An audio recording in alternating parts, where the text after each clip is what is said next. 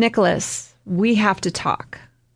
She let go of him and he lowered his hands to his sides and raised one dark eyebrow slightly. What is it that we need to talk about? He asked softly. Taking a deep breath, she reached for the diary on the bedside table and held it up to him. My great-great-great-grandmother, Elizabeth Grayson, wrote this journal. In it, she talks about a man who lived in the home you live in. His name was Nathaniel Ryder. She talks about how she loved him, how she wanted to marry him, and how he wouldn't marry her because he knew that Giles Grayson would be better suited for her. She took a breath and watched him. His expression was completely unreadable. She pressed forward. She describes Nathaniel in explicit detail. She talks about his dark black hair, his green eyes, and the ring he wears, the exact same ring that you wear. She talks about how he seems to appear out of nowhere like you do. She talks about how he has a scar on his neck, exactly in the same place and in exactly the same shape as your scar. Claire watched him with laser beam intensity. The similarities between you and Nathaniel are exact, Nicholas. Exactly the same. I need to know what's going on. I need to know who you are. He was silent for a long while, watching her, thinking. She could see that in his face, but only that. You know who I am, he said at long last. You know much more about me than most people do. I can understand your confusion about an older relative of mine having a relationship with your great-great-great-grandmother, but that's all there is to it. His eyes seemed to have a shield over them, as did his expression. He was fully masked, and it was completely evident to her. Nicholas, nothing more is going to happen between us, ever, unless you're honest with me. I'm no fool. I know that there's something going on here that I don't understand. I know that you are far too much the same as Nathaniel to be different people.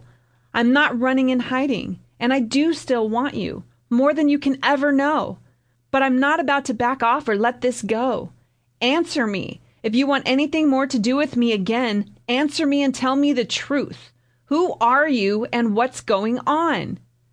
She demanded, planting her hands on her hips. His eyes fell from hers to her mouth, and then to her neck, and he finally looked down at the floor and then closed his eyes, sighing quietly. When he opened them again, there was a dangerous look about his eyes and his mouth. His voice was steady and calm.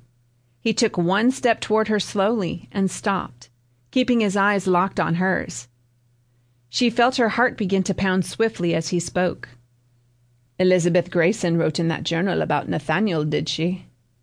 He held his hand out to Claire, and with a slight moment's hesitation, she put the journal in his hand. He looked down at it and gently smoothed his fingers over the cover. She wrote about me. He trailed off. With the tenderness that one might reserve for a newborn, he opened the cover and lightly traced his fingertips over the pages as he turned them. She was so beautiful, he said almost to himself. Elizabeth. He gazed down at the words and then closed the book and raised his eyes to meet Claire's again. Her heart skipped several beats. You look so much like her. I thought that you were her for a moment when I first saw you by the creek when we met. I couldn't believe my eyes. You're different, though. Even more beautiful than she was. Braver, stronger, kinder, more passionate.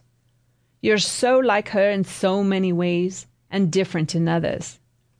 His tone was even, and his voice was soft.